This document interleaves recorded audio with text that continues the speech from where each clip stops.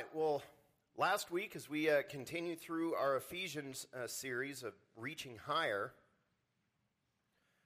we talked about the walk of grace, and that is how God has done so much for us that how we live should reflect the many blessings that he gives us. And, we often say, don't count your worries, count your blessings, and sayings like that. And the reason is there's really a truth to it. Our enemy wants us focused on everything wrong. And if there's not something wrong, what will he do? He'll lie to us and tell us there's something wrong.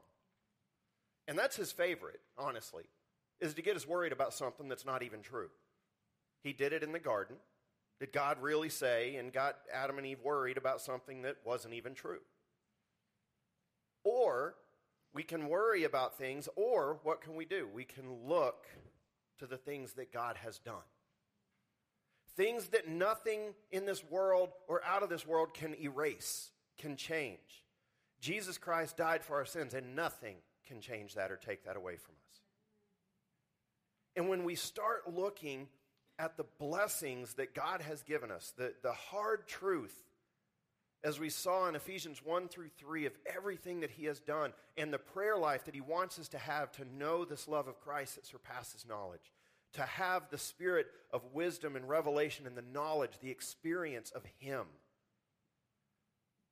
It's this huge open door invitation. God saying, come and experience, come and see, taste and see that the Lord is good, and you will walk within this goodness.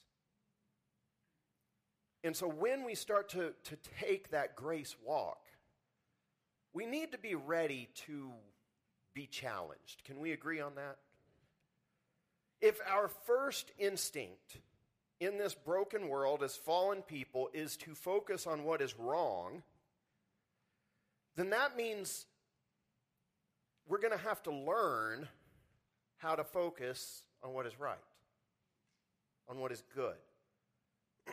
It's not going to be natural. Is anything that God is going to call us into going to be, quote, easy? No. Now let me let you in on a secret. That's why God did all the hard work up front for us. That's why Jesus died on the cross. That's why he forgave our sins. That's why he gave us grace. That's why he gave us his Spirit. That's why he gave us his word. And as we're going to see today, gave us other gifts so that he can say, look, I've given you everything you need for this trip, for this journey of life. I have provided everything you need. We just have to learn how to use it. And learning how to use new tools, how many of you have enjoyed that in life? Right? It's hard, right? I mean, you're not good at it. How many of us like that, learning period where we're learning something new and we feel completely useless, right? You start, just whatever it is, it doesn't matter. You could be learning, to cook a new recipe or learning to build a house. It doesn't matter. When you don't know what you're doing, you don't know what you're doing. And there's that time in there where we just feel useless. And we're like, am I ever going to learn this? Look, we all will go through that in life with our spiritual walk. God does not expect us to get saved and then the next day have it figured out. But what he does expect us is to build to maturity. And that's what Paul is going to get into here, is building to maturity in the Christian faith. We never arrive. Okay, let me just get you off the hook there. Or perfectionists in here, you're never going to be perfect. Okay, just go ahead and come to terms. Well, I know for some of you that's going to be harder than others. But just come to terms with that. We don't arrive in this life. There's never going to be a time where we're going to not need grace. There's never going to be a time we're not going to need faith. There's never going to be a time when we're not going to wake up and say, God, how do I do this today? We are always going to be moving towards something. But that doesn't mean that we don't improve. That doesn't mean that we don't grow. We do change. And that's what God wants us to focus on after we've received grace. Again, we are not earning grace. We are not earning acceptance with God. What we are learning is how to walk in that grace. We are learning how to live by that grace. Because God does have a standard. Okay, can we just agree on that very quickly? That God does have standards for his people? Somewhere along the line in our culture, we've forgotten that. And I really mean that. We were so hellfire and brimstone at one time that, of course, the pendulum always overcorrects, and we've come over to this place now where God apparently accepts everything. And even a cursory look at Scripture tells us God does not accept everything. He will accept anyone who comes to him in faith and repentance. The key word there is repentance. We don't get to drag the world into the kingdom of God and say, but God, you said you'd accept me. He said, no, I told you I would accept you if you let that go. Turn it loose, and you can come to me. And if you won't turn it loose, he won't accept you. We learned that lesson in the story of the rich young ruler who came to Jesus, said, what do I have to do to inherit eternal life? And Jesus knew that this young man, being wealthy, had an idol in his heart of his wealth and his power. And so he told him, go sell everything you have, give it to the poor, and come and follow me, and you'll have treasures in heaven. And the guy walked away sad. Did Jesus reject him? In a sense, yeah. The guy rejected Jesus too. Because Jesus wasn't going to tell the guy, yes, come follow me and we'll figure it out along the way. Repentance had to happen. And so he did reject this man's idol that he had attached himself to. And so he was a static character, meaning unchanging, an unchanging character in Scripture. Now, those who come to Jesus, what do we see in Scripture? They change. They are not static. There's no such thing as a static Christian because God is always working, always building, always moving us forward in some sense. And how does he do that? Well, we will see how he does that in Ephesians chapter 4, beginning in verse 7, going to verse 14. It says, but grace was given to each one of us according to the measure of Christ's gift. Therefore it says, when he ascended on high, he led a host of captives, and he gave gifts to men. In saying he ascended, what does it mean but that he had also descended into the lower regions, the earth? He who descended is the one who also ascended far above all the heavens that he might fill all things. And he gave the apostles, the prophets, the evangelists, the shepherds and teachers to equip the saints for the work of ministry, for building up the body of Christ until we all attain to the unity of the faith and of the knowledge of the Son of God, to mature manhood, to the measure of the stature of the fullness of Christ, so that we may no longer be children, tossed to and fro by the waves and carried about by every wind of doctrine, by human cunning, by craftiness in deceitful schemes. Okay. Does that feel like Paul started one place and finished someplace completely different? Well, what we got to start with to understand if we are going to build to maturity in our lives, any spiritual growth endeavor begins with inexhaustible grace from the unlimited Savior. It begins with his work, not ours. It begins with who he is, not who we are. And this is the problem with so much spiritual growth stuff in our world right now is we focus on it like we're in control of it. Like it's some legalistic checklist that if I just do this, this, this, and this, I will grow. Let me tell you something. Spiritual growth is not a formula that you can make happen. I will never forget when I was working on my doctorate, I was in Kansas City, and I had a couple of long days in seminar, and I wanted to just kind of clear my head, so I went to Zona Rosa and was walking around. and stopped in a coffee shop. And I was reading a book, and in this book, the author was talking about spiritual growth, and there was something that caught me in it. Because he said, I will not spend one more moment of my life on spiritual growth. Now, this is somebody working on his doctorate, like clearly trying to grow and, prepare and all of this. And I thought, well, that's a weird thing to say. And he says, I won't do it.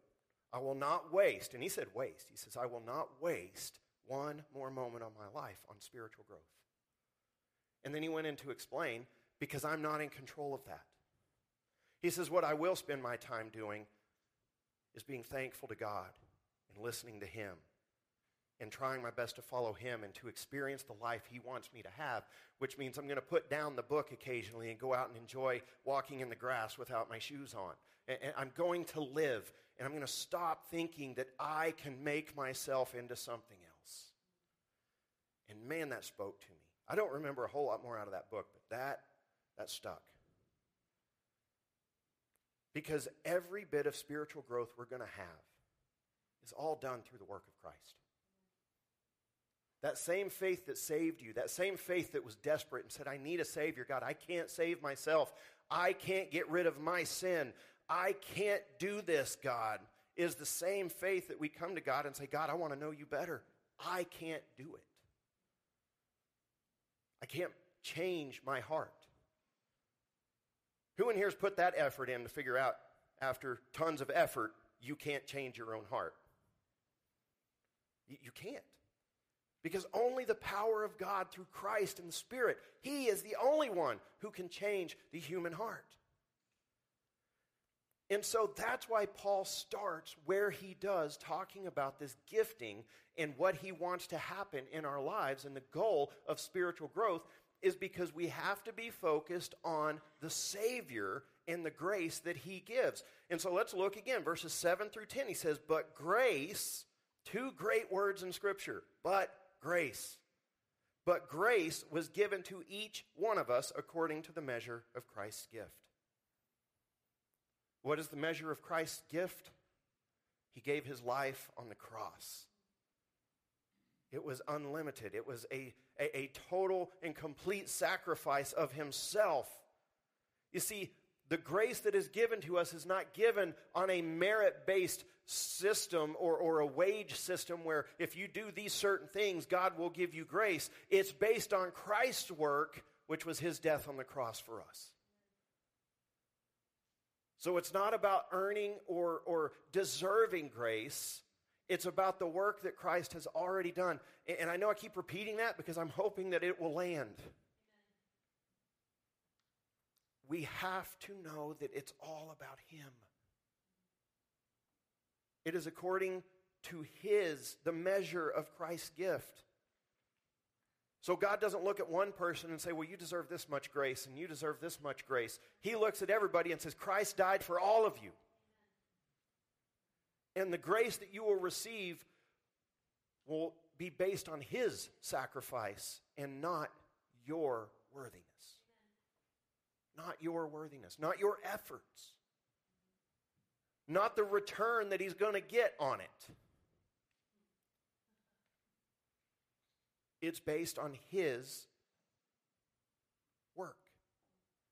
And so the cross is the greatest gift that mankind will ever receive. But to understand the enormity of the gift, we have to step into the greatness of the one who gave the gift, and that is Jesus Himself. And so Paul understands this, so what does he do? We get a little bit of what we would call in theology Christology right here, okay? He's going to tell us who Jesus is. And in typical Paul fashion, it's not what you think. It doesn't just work how we think. But he says, therefore it says, when He ascended on high, He led a host of captives and He gave gifts to men. Christ is a conqueror. He is a victorious conqueror. You see, in Roman times, whenever they would go and conquer a civilization, when they would go and conquer another culture, they would take the best warriors. They would take the most impressive warriors and people out of that culture, and they would put them in a procession as they would go back to Rome, and they would show off to the people, here's who we conquered.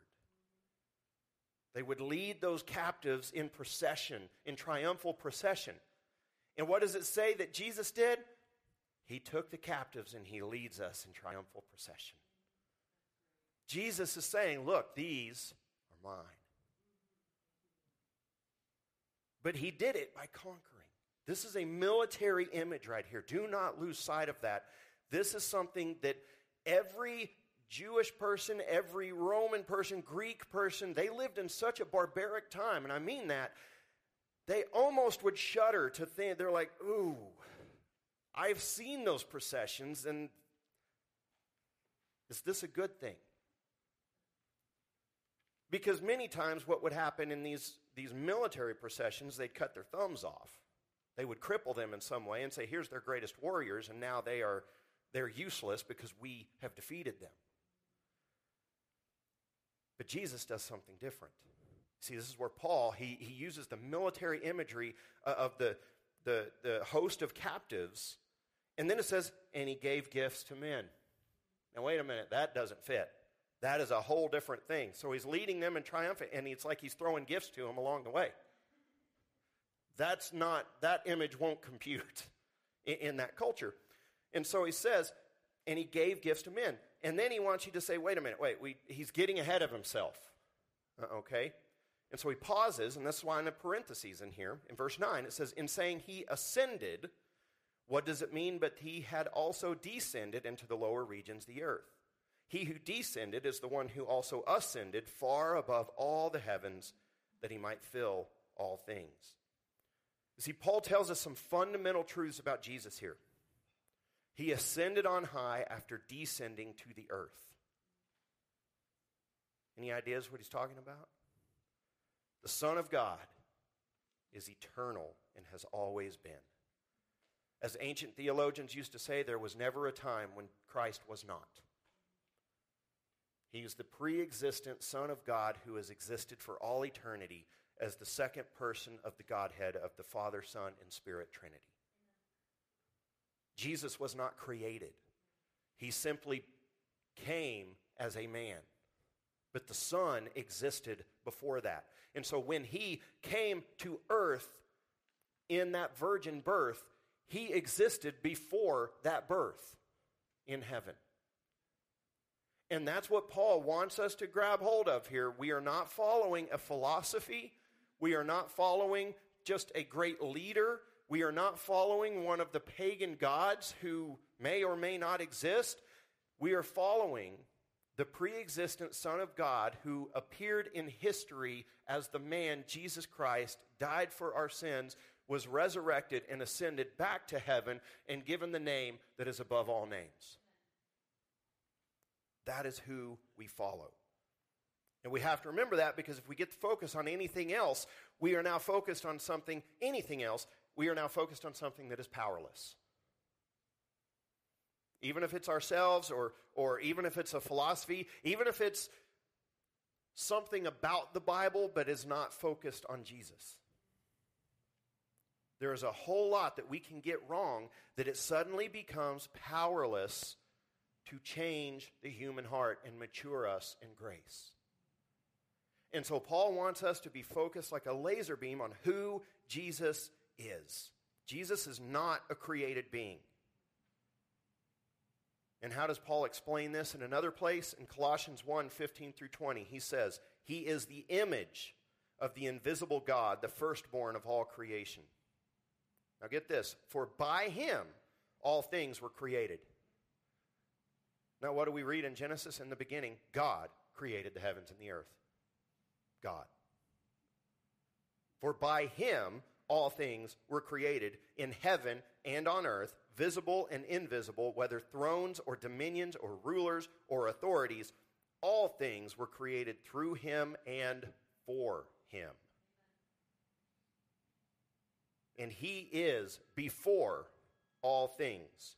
And in him all things hold together. Let me say that again. And he is before all things. And in him all things hold together. Reality exists because the Son of God wills it to be so. His power holds the universe together. This is who we follow. And it says, and he is before all things, and in him all things hold together. Verse 18, and he is the head of the body, the church. We have a special relationship to him. Not only does he hold all of creation together, but we who are born again are a part of his body. And he is the head. We have a special relationship with him. A special bond. And I'm not just talking an emotional, hey, we love him and he loves us. I mean, we are connected. And the theme that runs through Ephesians, we are in Christ. Our spirit is connected to him because he gave us his spirit to be within us. We are connected to him. He is the beginning, the firstborn from the dead, that in everything he might be preeminent. That is saying that in all things, God will ultimately be glorified. In all things. And by God, we mean Jesus. He will be glorified in all things. Verse 19, for in him all the fullness of God was pleased to dwell. Go ahead and wrap your mind around that for just a second. In the man, Jesus Christ, all the fullness of the unlimited, infinite God was pleased to dwell. This is who we follow. This is who can change the human heart. And through him, to reconcile to himself all things, whether on earth or in heaven, making peace by the blood of his cross.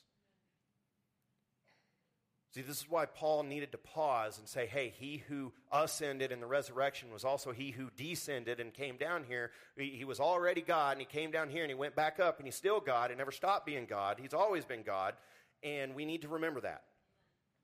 Because what has he done? He has led a host of captives, and he's giving them gifts. You see, he has won. He is the victor, and in his victory, he brings with him those who were enslaved and are now free. His victory train is a lot different from what they would have seen in Roman times. See, he didn't disable his captives. He freed them. And as he leads them in triumphal procession, you know what? They're following him because they want to. They are following him in victory, saying, yeah, he won, and we're with him. And he says, yeah, if you're with me, here are some gifts.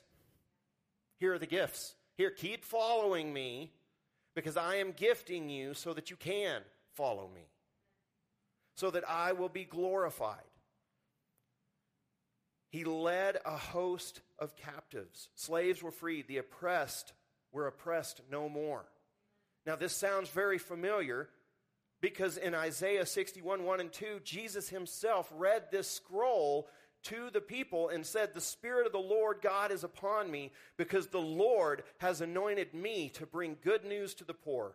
He has sent me to bind up the brokenhearted, to proclaim liberty to the captives and the opening of the prison to those who are bound, to proclaim the year of the Lord's favor and the day of vengeance of our God, to comfort all who mourn. That is who Jesus is.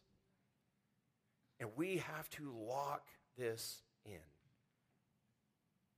We can't ever forget it. We cannot allow our view and our understanding of who Jesus is to ever be anything less than he is Almighty God.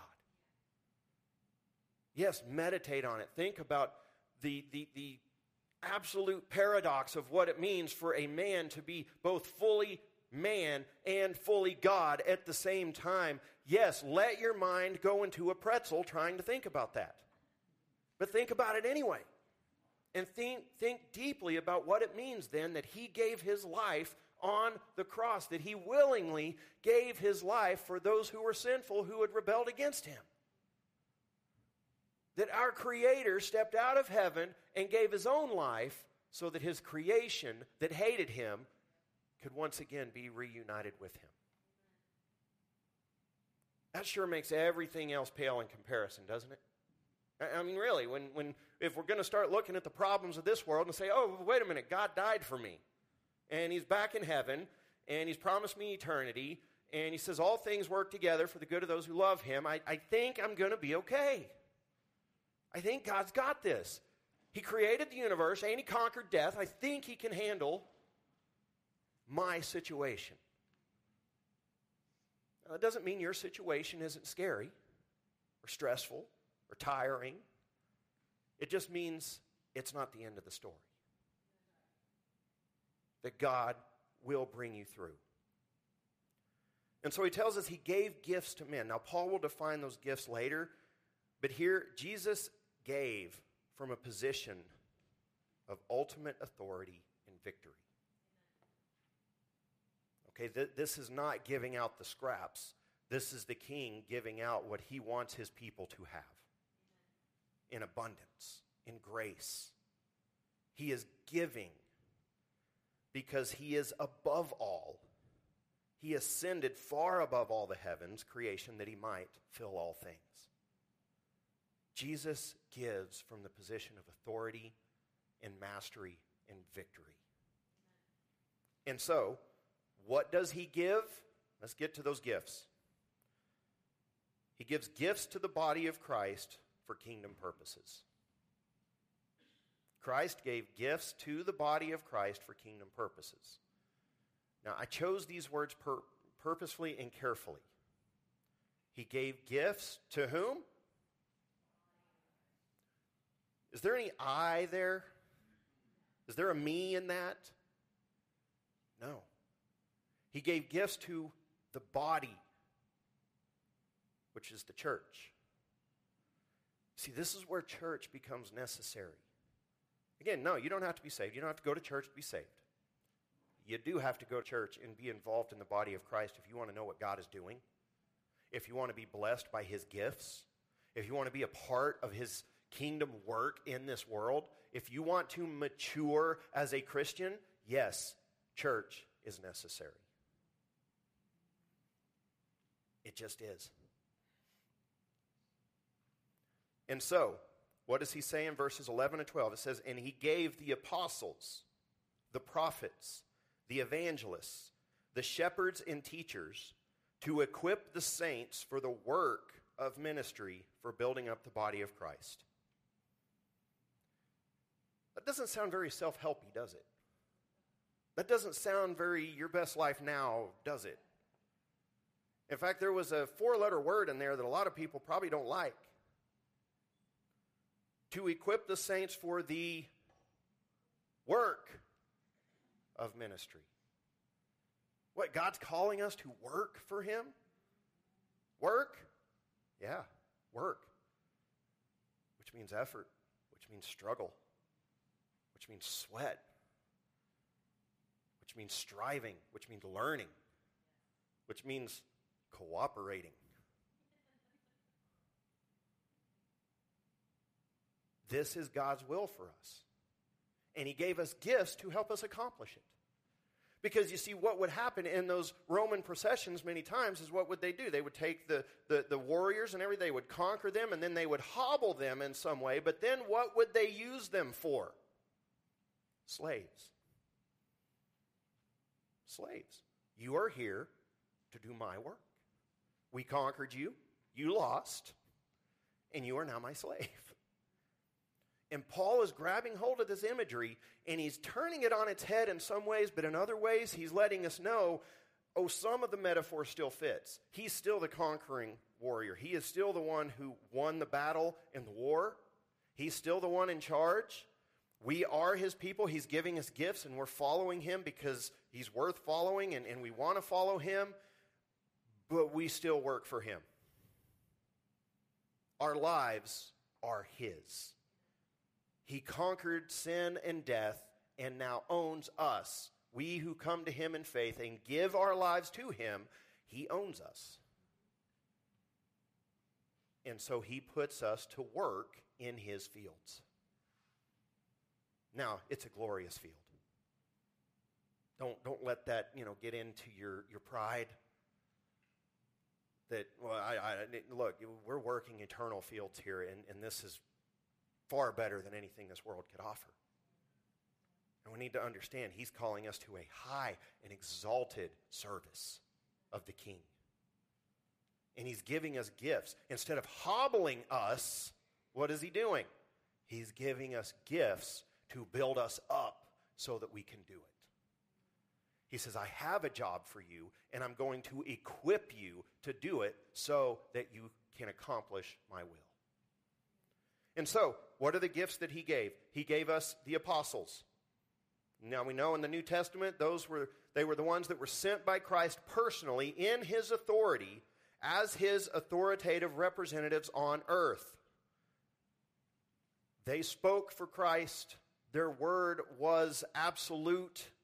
This is when Jesus said, the Holy Spirit will bring to mind all that I have spoken. He was speaking to the apostles so that their teaching would be just as authoritative as his, because they're going to teach what he taught.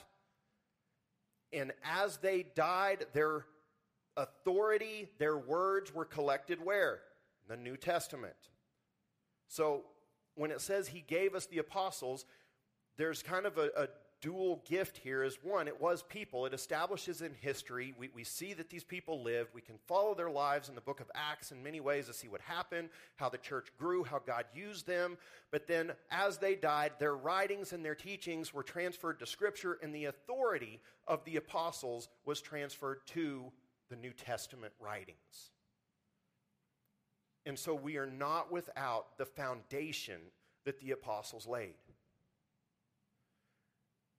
Early churches were given validity because the apostles, one of the apostles would go visit that church and see that the Holy Spirit was present, that they had put their faith in Jesus, and they would sign off on it. Yes, this is a part of the church. They believed the right things because they didn't have the New Testament yet. So the apostles would teach them the truth and validate that these churches are legitimate. Now, are we a Bible-believing church? It is the Bible. It is the truth of God that validates our faith. And so God has given us the very foundation we need to build his kingdom in this world. And it begins with the apostles, which for us means the Scriptures. That is the foundation. We don't build on anything else.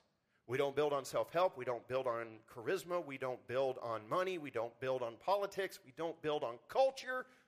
I know that seems weird in today's age, but we don't build on the culture around us. We build on the truth of Scripture. And then what does it say? He gave the prophets and the evangelists. If we have an authoritative message, what do we do with that authoritative message? We proclaim it. What do prophets and evangelists do? They proclaim the authoritative message, irrespective of what the world thinks. When you think of an Old Testament prophet at his best, what do you think of? You think of somebody standing before a horde of unbelieving people saying, you need to repent. Here's what God says, thus saith the Lord. And they don't back down. Now, that's the Old Testament. In the New Testament, what do we have? We have, in many ways, some will disagree with me on this, and that's okay. I think part of our move to a New Testament on that is the evangelist. Because what does the evangelist do? The evangelist goes into a horde of unbelieving people and says, repent and put your trust in the Lord Jesus Christ. Kind of the same thing. And he says God gifts us with those people. He gifts us with the prophets. He gifts us with the evangelists so that we can accomplish our goal. You know why? Because every church begins with somebody being bold enough to stand up and say, hey, everybody, put your faith in Jesus. And a whole lot of people say no, but a few people say yes, and a church is born. And the church doesn't ever stop doing that. And they continue to proclaim the message. And you know what? God gifts his people, prophets and evangelists, who are gifted in that very thing. Now, we get all kinds of, mixed up in words and everything.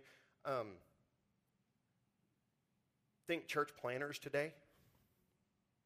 Those who are willing to go start a church in a very dark place, wondering how are we going to do, God sends them in there. Those are prophets and evangelists going in and starting a work where it doesn't exist. And God gifts people to do that. And then, what does he say next? Prophets, evangelists, and then he says the shepherds and teachers. Because once a church is established, what starts to happen within that church if it's healthy?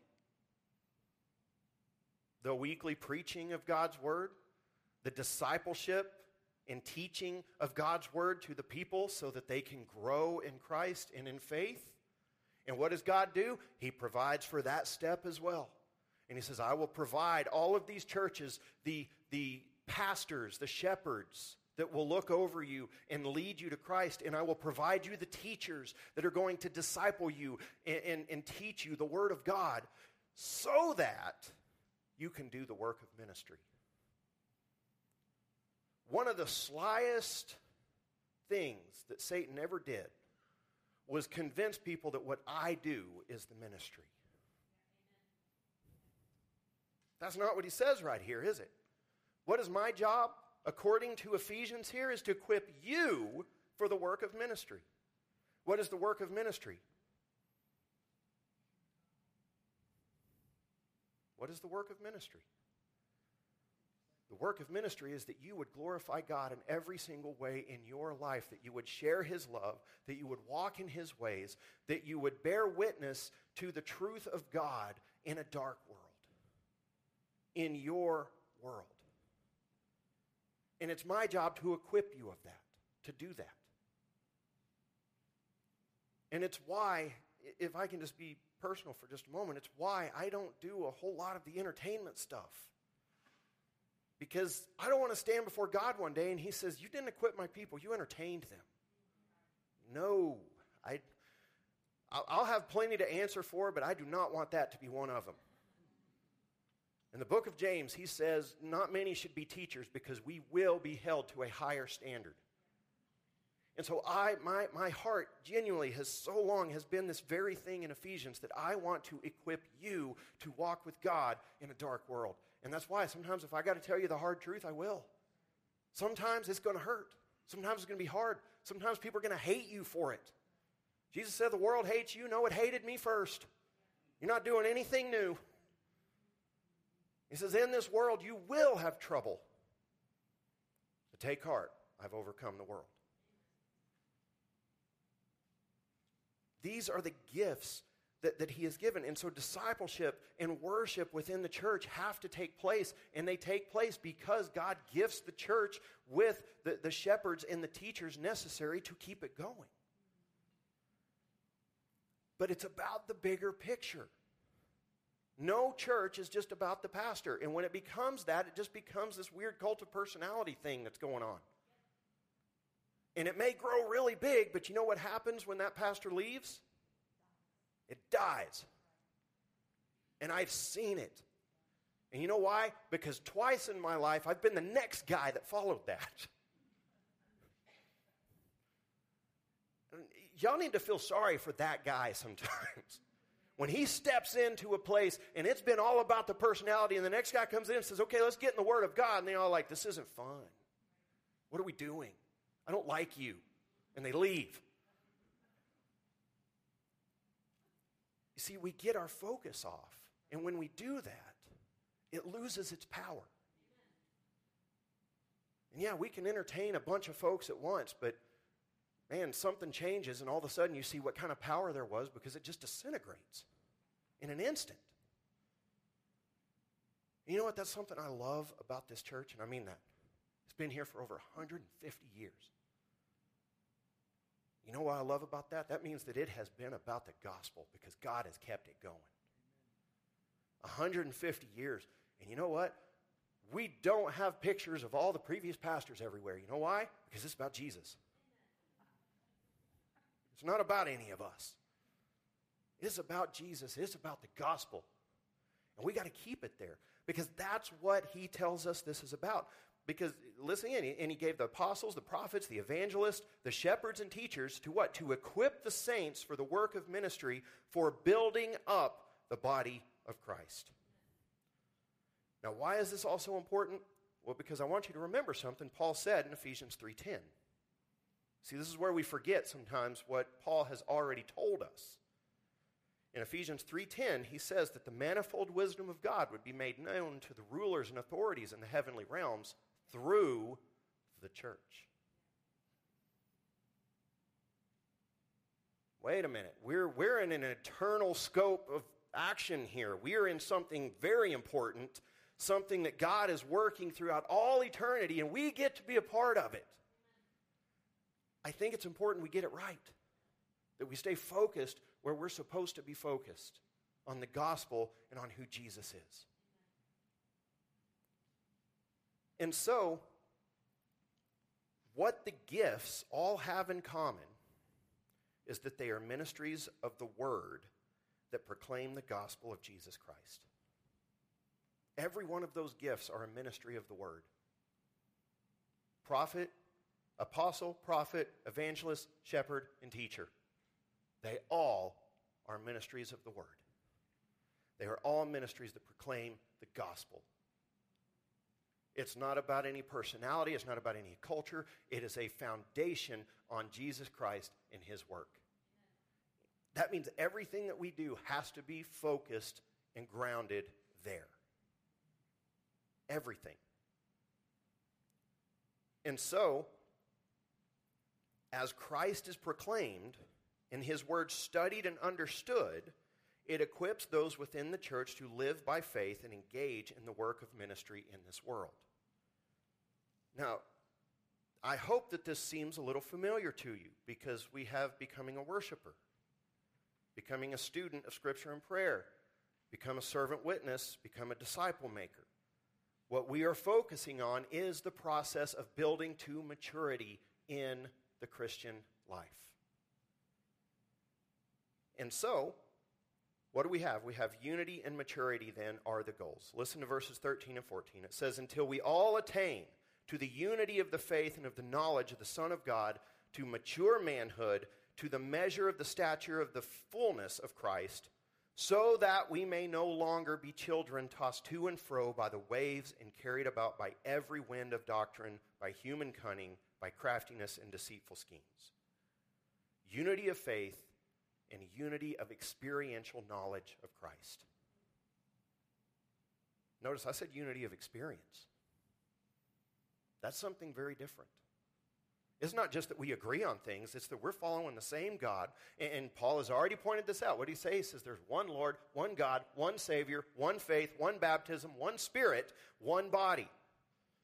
If we are all following the one God, one Spirit, then that means that our experience should all have that signature of the divine attached to it.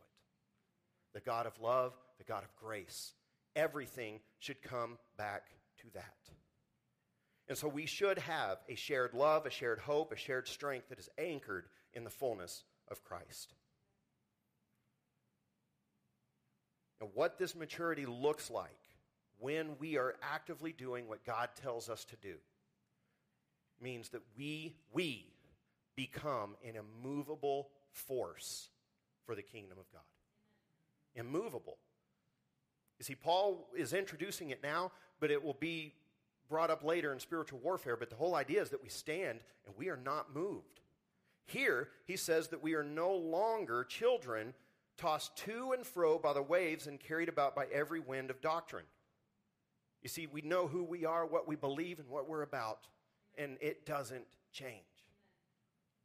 And so when some new fad comes along that the world jumps wholehearted into, we look at it and say, don't need it. Don't need it. I have Jesus. It's enough. And we have each other within that. And so, with that in mind, I have to ask myself this question.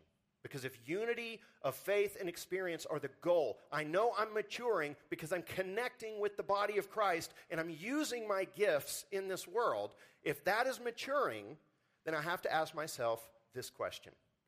How are others benefiting from my growth in Christ? If we are truly growing in Christ, following the process that I believe is biblical, there comes that point where we take the shift from a personal faith to a servant faith to a disciple-making faith. And if we short-circuit that anywhere along the way, we've stopped following Christ as we're supposed to. Now, I'm not saying everybody has to become, the next Billy Graham or something like that. God, those are specific giftings that God gives, and we know those. But within the church, within the body, that we have this shared unity, this shared experience, we help build up unity in the church. There comes the point where we turn the corner in our Christian faith and we become servants. And our faith then is not just our own, it becomes how can we help others grow in their faith. So this week I want you to ask yourself that question. How are others benefiting from my growth in Christ? Let's pray. Father God, thank you so much for this day. And God, I thank you that you have given us all that we need. You have equipped the body of Christ with your word, with the Spirit necessary, with your Holy Spirit. Your power is available. And God, you have ordered things and given gifts that make everything possible. I pray you help us to be good stewards of your gifts.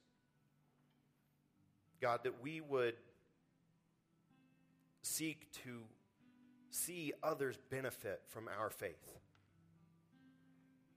God, that we would not keep your grace to ourselves, God, that we would become the people that you want us to be, that are disciple makers, that are actively sharing the love of God with others, leading them to you, walking by grace, focused on the one who has ascended far above all, our Lord and Savior, Jesus Christ. God, it's in Jesus' holy name we pray together. Amen.